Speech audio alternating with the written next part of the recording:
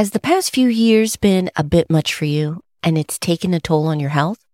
Today, we're focusing on how you can have a rich life by getting fit. Welcome to Simplify and Enjoy, the podcast and community focused on helping families have less stress and more options through minimalism and financial independence.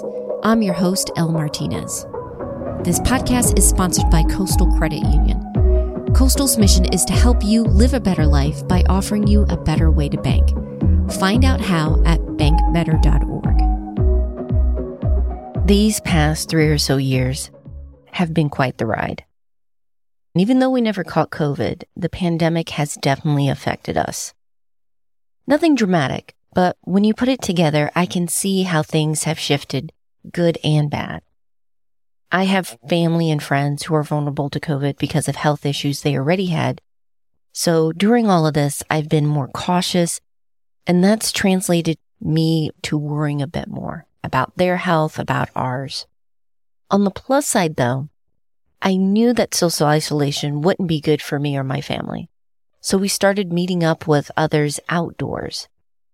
I believe that was really helpful with keeping in touch with our friends, getting that fresh air, and staying somewhat active, though not what we were doing before. Same thing with eating. On the plus side, we cooked and ate more at home, but looking at the meals we picked, I admit, comfort foods definitely topped the list. Again, nothing crazy, but when you stack these together for a few years, it starts showing. I see it on the scale, with my energy levels, and more.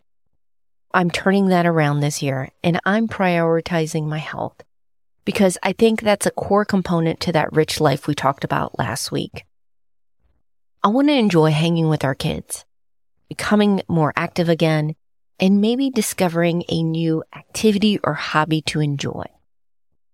Besides the obvious physical benefits of getting fit, there's also a mental and emotional boost when you're taking care of yourself that spills over to other areas of your life, which is why I'm thrilled to have Rich Jones on the podcast.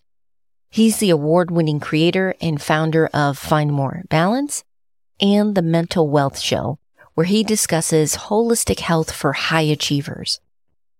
A few years ago, Rich had his own transformation.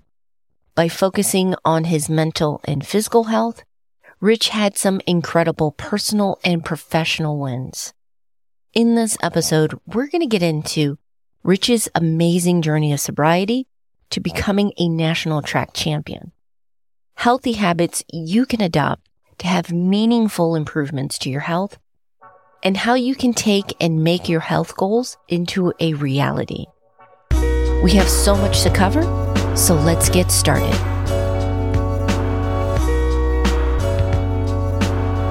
You and I have been in this space with finance. We've heard the phrase a rich life, right? And it's usually very narrowly focused on the finances. And to a degree, it's appropriate because finances are connected to things and you want to help out.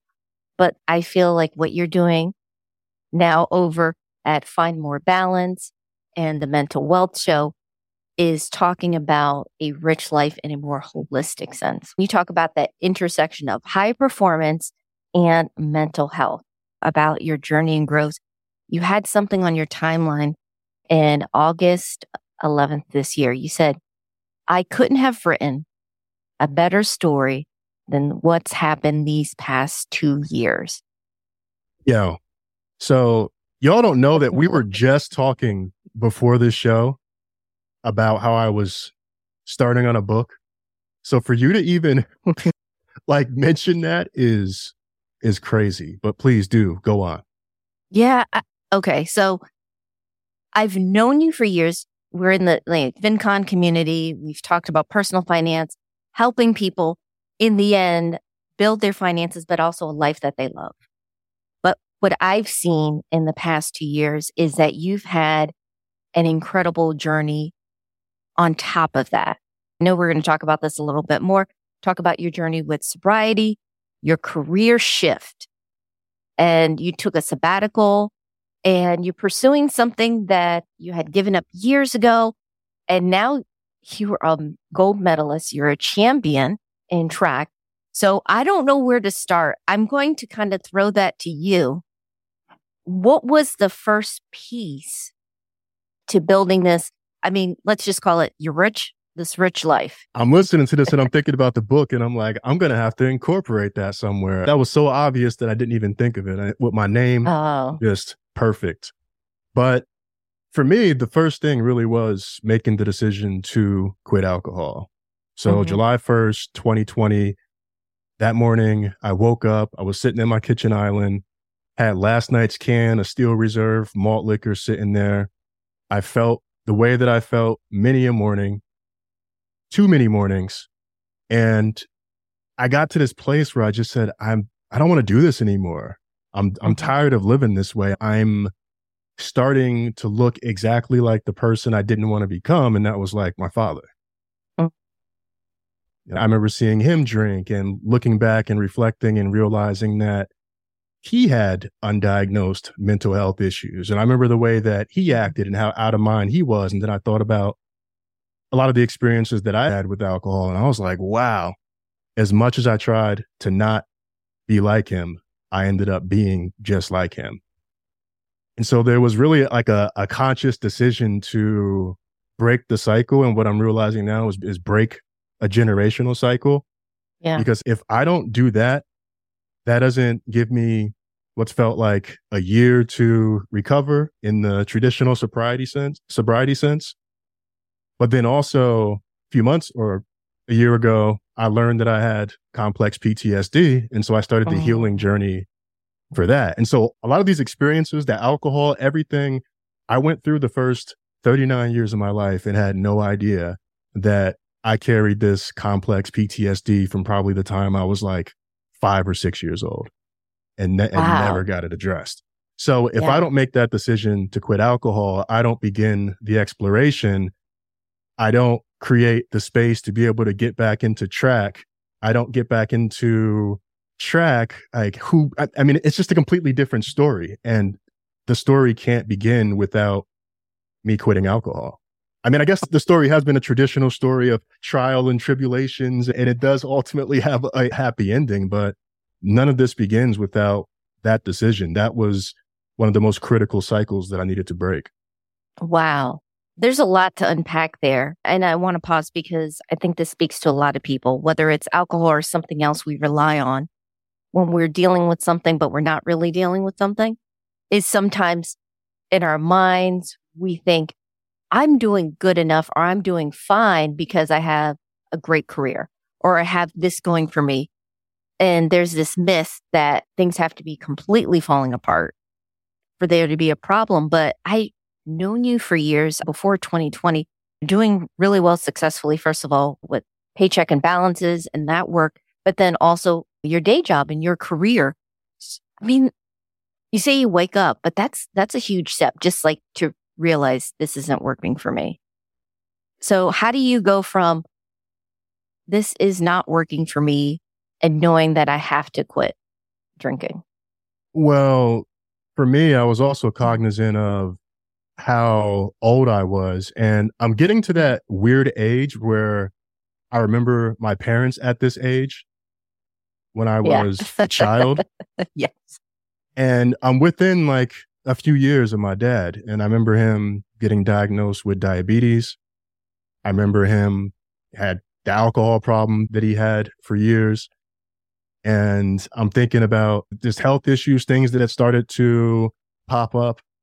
And so for me, I just saw it going down a really dark path. And so it felt like for a lot of people, the pandemic was a time for reflection. I think that was the case for me too. In a way, it worked out that it gave me the much needed time to reflection where actually my drinking spiked because I was just home alone and had to be alone with my thoughts and I wasn't prepared to handle those thoughts. But it also gave me the time to get to a place where I could make that decision to quit alcohol. So people were like, wow, for a lot of people, the pandemic is what led to them drinking. For me, the pandemic is what led to me quitting drinking. Yeah. I think in our culture, it's like, it's not considered a big deal until like now the pandemic's kind of uncovered, like maybe we're masking things when we're drinking, relaxing. For some, I need to unwind. And I feel like, yeah, like you said, the pandemic shifted certain things. And in your case, it was quitting. So did you just go cold turkey? For someone who's thinking, I need to make a change, what was going through your mind? Were you like, okay, I'm just going to try this for a few weeks or whatever?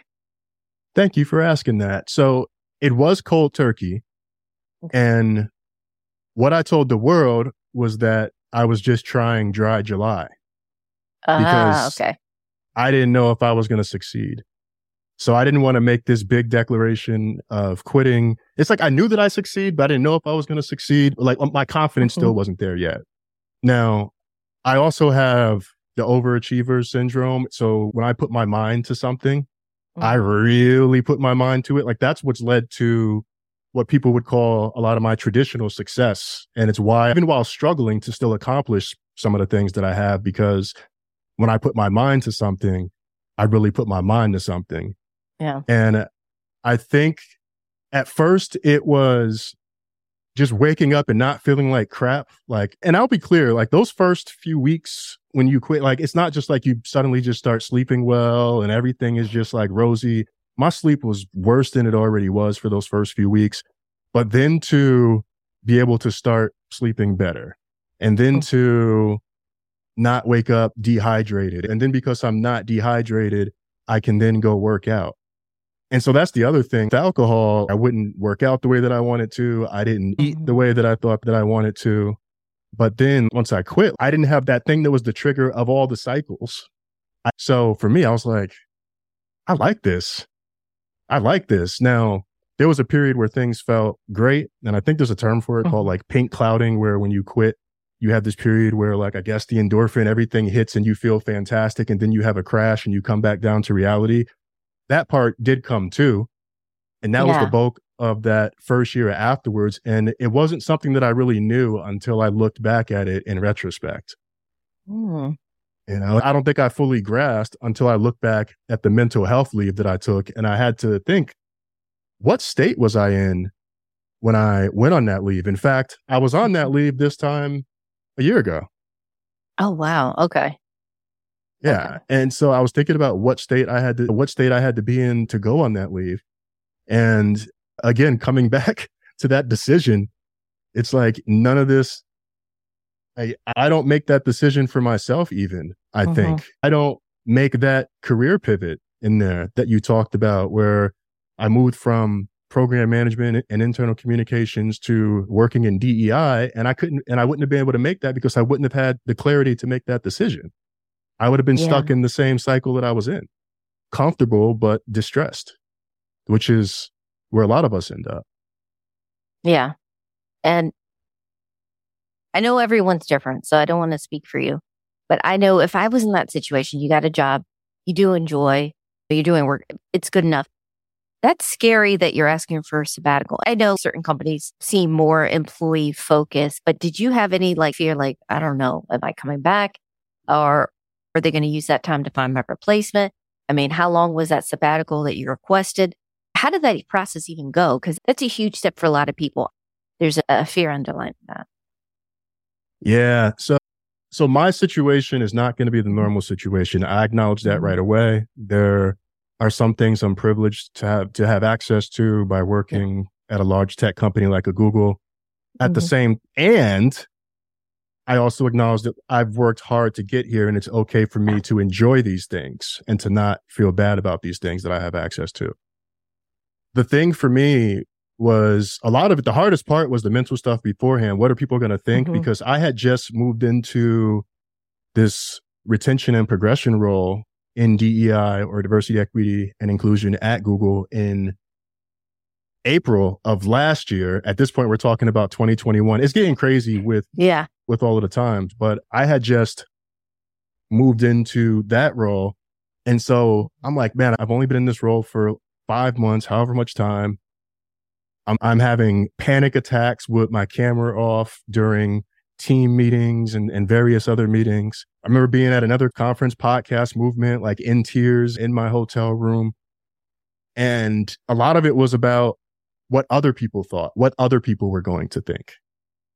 Very little about like how I felt. It was very much about everyone else. And that's something that has gotten me in trouble most of my life. It gets a lot of us in trouble for the bulk of our life. Yeah. And so I felt like I hadn't really got to a place where I was succeeding with this role. I didn't feel like I was especially succeeding or exceeding expectations in my last role. So it was like, I felt like I had something to prove. And really this external focus on what everyone else was going to think, even though I'm the person sitting there having panic attacks in meetings with my camera off. And yeah, I just ultimately got to a place where I said, if I don't do this, it's going to have consequences. What really helped me with being able to take the leave was seeing my manager at the time take a leave and then seeing someone else on my team take a leave. And so I remember saying to myself, if they can create space, if they can take leave and it's okay, then it should be okay for me to take leave. It should be okay for me to take care of myself. Yeah. So I had to be empowered and enabled to make that decision. Did you have a set time in mind? Like, I need to at least have this time off? Or was it more of you had to have the conversation to figure out how much time they would give you for someone who's thinking this might be something they should do for their own mental health? I got some fantastic advice, and that was take more time than you think that you'll need. Okay. Because at first I said, I think I need a month. And then someone gave me that advice and I was like, I think I need 6 weeks. That 6 weeks then turned into 12 to 13 weeks. What a lot of people don't know is when people say that they're taking mental health leave, oftentimes that's a short-term disability leave. But people don't think of mental health and the related issues necessarily as a disability because people traditionally associate that with like factory jobs, hurting your back. I also went through that too. When I found out that it was short-term disability, I freaked out a bit. I was like, oh, I can walk. I can function. Am I going to be lying? But then I'm like, wait, I learned I have complex PTSD and I've had anxiety for quite some time and I have ADHD. And these things do actually make it really, really difficult for me to do my job. Once I got over that mental hump, I submitted it. And this is all online via internal systems, but it was a pretty seamless process. And it worked out that the part that I'm most thankful for is that I was 100% paid through that time. Wow.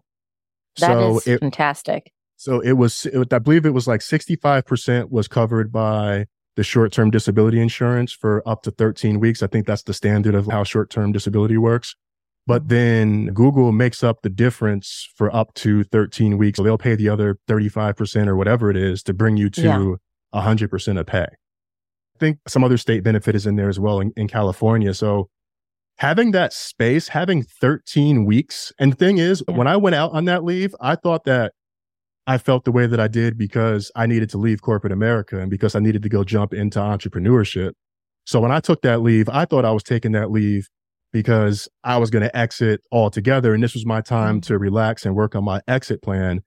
But it turned out that that was not it. This was really my time to begin healing, to begin doing the healing that I didn't even know that I needed to do. Yeah. Wow. Okay.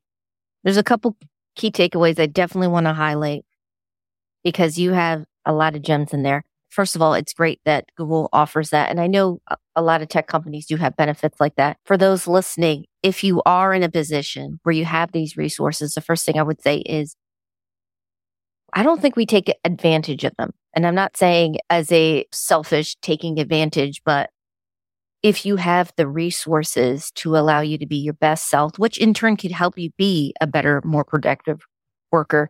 It's not a great phrase, but I'll just say, give yourself permission. Yes. To take what you need to be better, to be whole again. We all have something we need to work on. And that is fantastic that you did that. You took it. I think that needs to be mentioned and highlighted just a little bit. But then too, I'm curious. I know a little bit about the story, but I want to find out more. If this was a on the internet story, you quit and you completely leave corporate America to start your entrepreneurship. But I saw that you were on the fence and there were some signs of what you needed to do or what you would want to do that led to Track. Could you kind of get into that? Yeah. So the Track thing was interesting. So at 1 year of alcohol sobriety, so July 1st, 2021, as a celebration of that and finally having the space in my life, I committed to getting back into track and field after 15 plus years off. Wow. And it was something I never thought that I would do again. I remember going to a local track. I brought my old spikes, July 1st, 2021. I got my little camera set up. I recorded this. It's probably one of the few Instagram lives that I've done, but I'm in tears sitting there. I still go back and watch it every now and then just to see how far I've come. But I'm sitting there in tears, holding the spikes, doing something that I thought about literally every day, at least once for the past 15 years, just because of how my last career in college ended. I have a picture where it's me and a few other seniors. Oh, I wish I had that picture in front of me now. It's a picture of me and a few other seniors. And you see me so everyone else is smiling and looks happy. And then you see me with a hood up and you can barely see my face. And it helped me see like where I was at the time. But then I also remembered that I went out basically injured my last meet in college. It was just kind of like a fizzle, went out with a whimper. And so that stuck with me. And plus even the alcohol things were going on like way back then. So to be able to like get a second chance, I am no way as fast or as strong as I was when I was 21, but to have a second chance to be able to do it and to do it high level, I couldn't pass that up. And this really it's interesting how track actually led to me seeing the value of going back to work, which was crazy. Because while I was on leave, once I got through a lot of the painful portion of the leave, which was probably the first 6 weeks before I got to a place of normalcy, that's when I started to be like, what do I want my day to look like? How do I want to spend my time? And a lot of it revolved around me essentially partaking in healthy habits so that I could get ready for the season. And when it got time to think about going back to work, I was debating, do I go back? Do I not go back? These benefits, like it's been nice to be 100% paid and not have to like worry about a lot of other stuff. Like these benefits in themselves are real, like just being able to take that leave in itself, like tremendous value to the benefits. But then I got close to going back to work and I went on site at my job for a doctor's appointment. When I left that doctor's appointment, I went upstairs in that building to check out the gym. And I said, this gym has everything I need for my track and field workouts and it's free. It's included. Then on the way out of the building, I stopped in the cafeteria to get breakfast and I'm like, I have access to paid for breakfast, lunch, and dinner throughout the week. So I don't have to think about why would I leave? Why would I leave? And when I went back, I knew how I didn't want to feel. So the other thing I pledged was that I'll never feel the way that I felt when I went out. I was very clear with my boss about my boundaries, the projects that I wanted to work on, things like that. I'm having the best stretch of my career that I've ever had at this very moment. And that all came from that realization with track. Like work was actually helping me achieve a life dream. It completely changed the way that I thought about work. Like it's helping me achieve a goal. And so now my thing is, how can I make work serve me? That's what I say to people. How can you make work serve you beyond just the job title, beyond just the money? What is it allowing you to do in life that's important to you? What I appreciate what you're speaking is with work. Let's just talk about the whole boundaries thing and how you see work. Again, we've been in the personal finance space and we're all always talking about side hustles, or do you have a hobby that can make you money? And they have their place, but you can't ignore that you need to have your own joy, whether that's, in your case, it's track and field. Some people create music, writing, whatever it is. Make sure you have the space for it.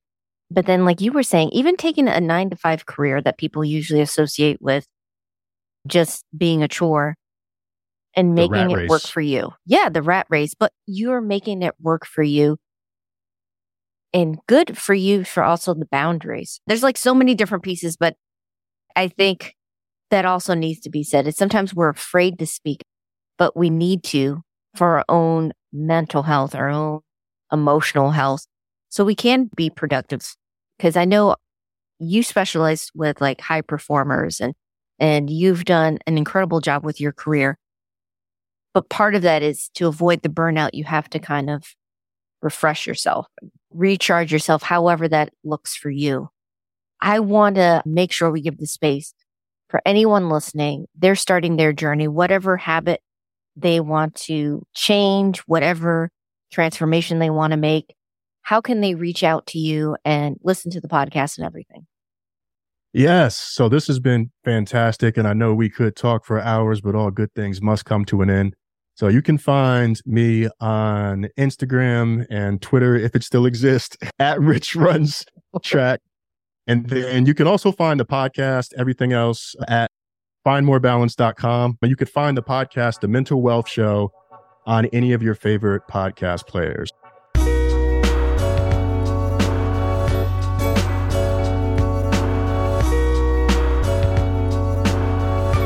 After my discussion with Rich, I was inspired, and I hope you are too.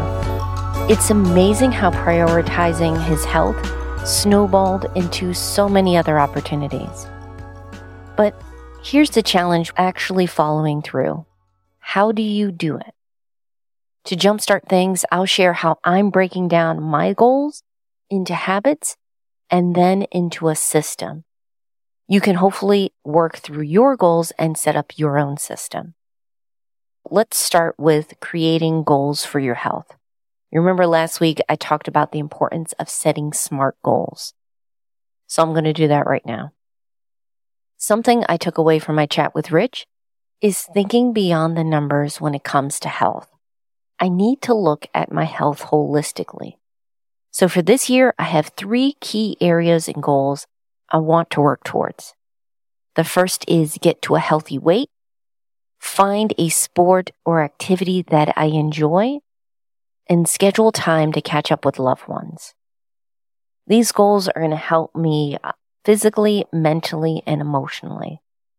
But they're not quite broken down into those SMART goals yet. One of the reasons I love having a SMART goal is that it's an easy way to break down whatever you're working on into an action plan that you can then use.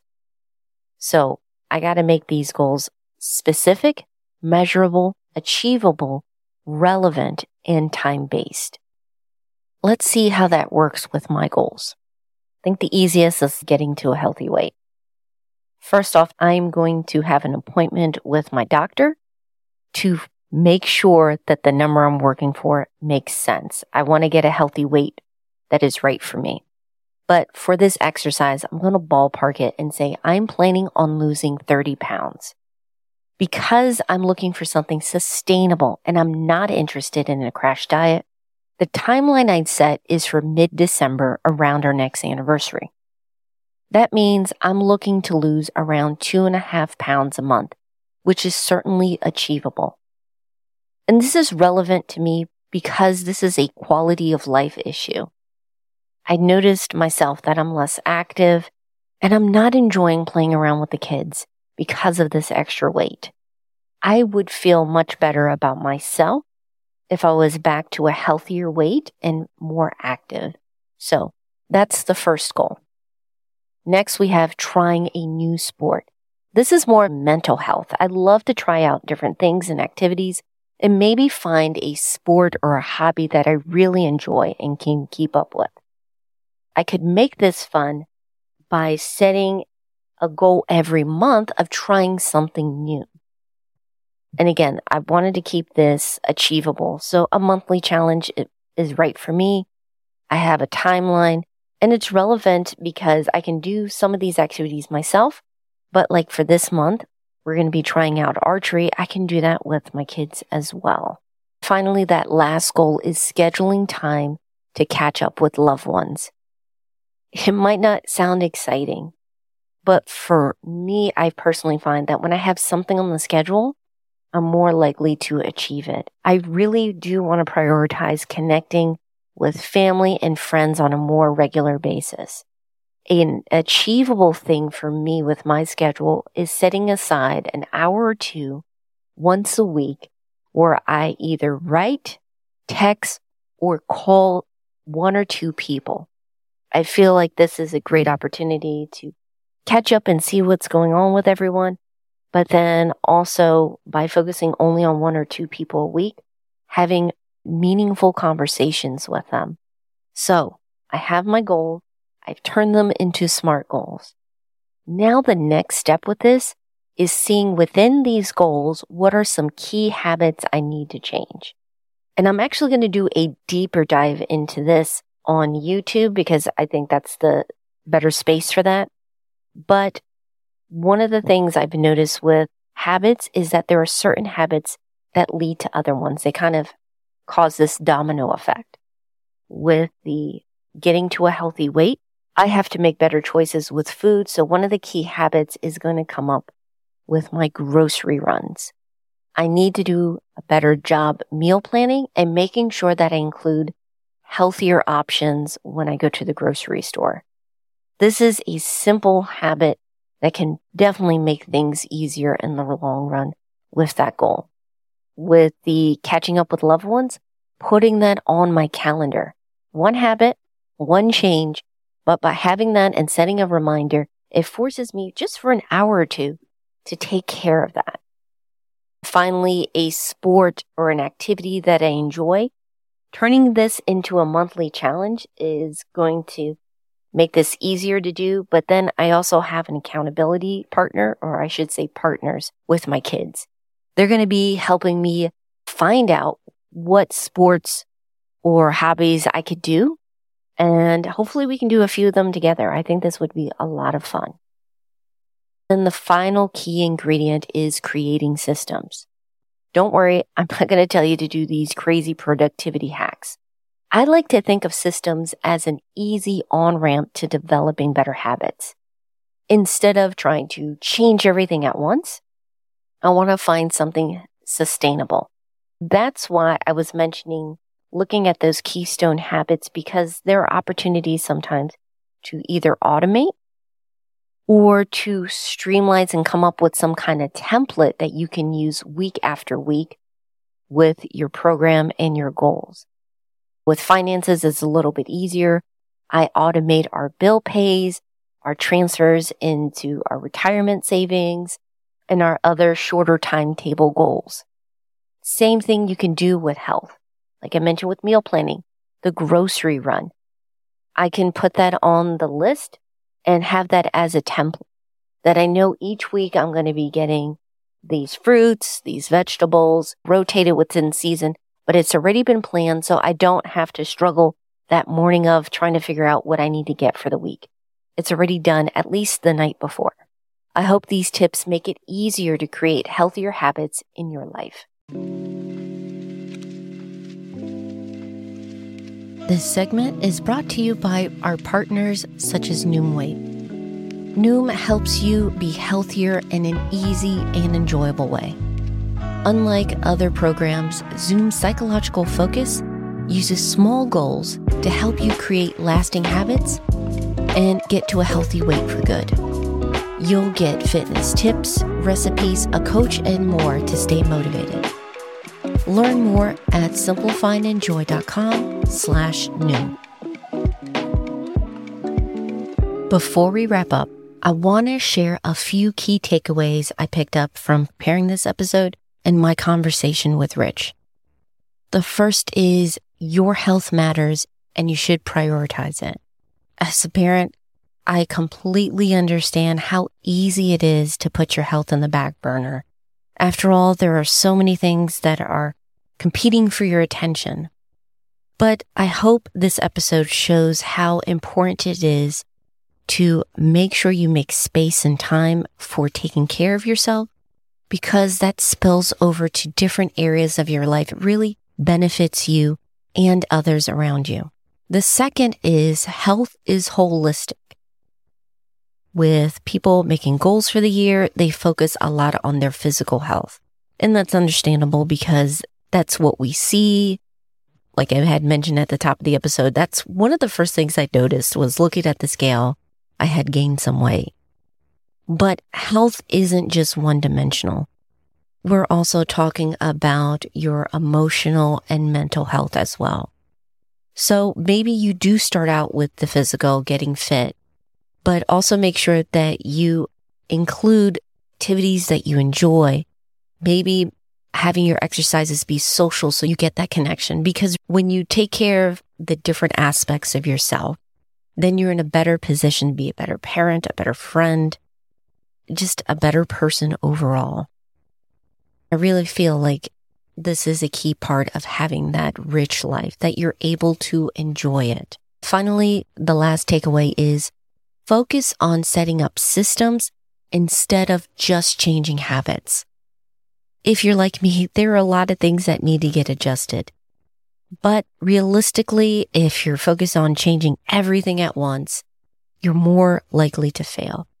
Instead, make things easier on yourself for those days and weeks where your motivation's lower by creating a system where by default you're moving towards that goal.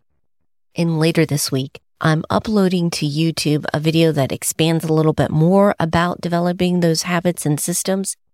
I'm only going to be focusing on those habits. There's objective evidence of their effectiveness, and 2, that it's sustainable and realistic for a busy parent to do. I hope these resources help you with your health goals.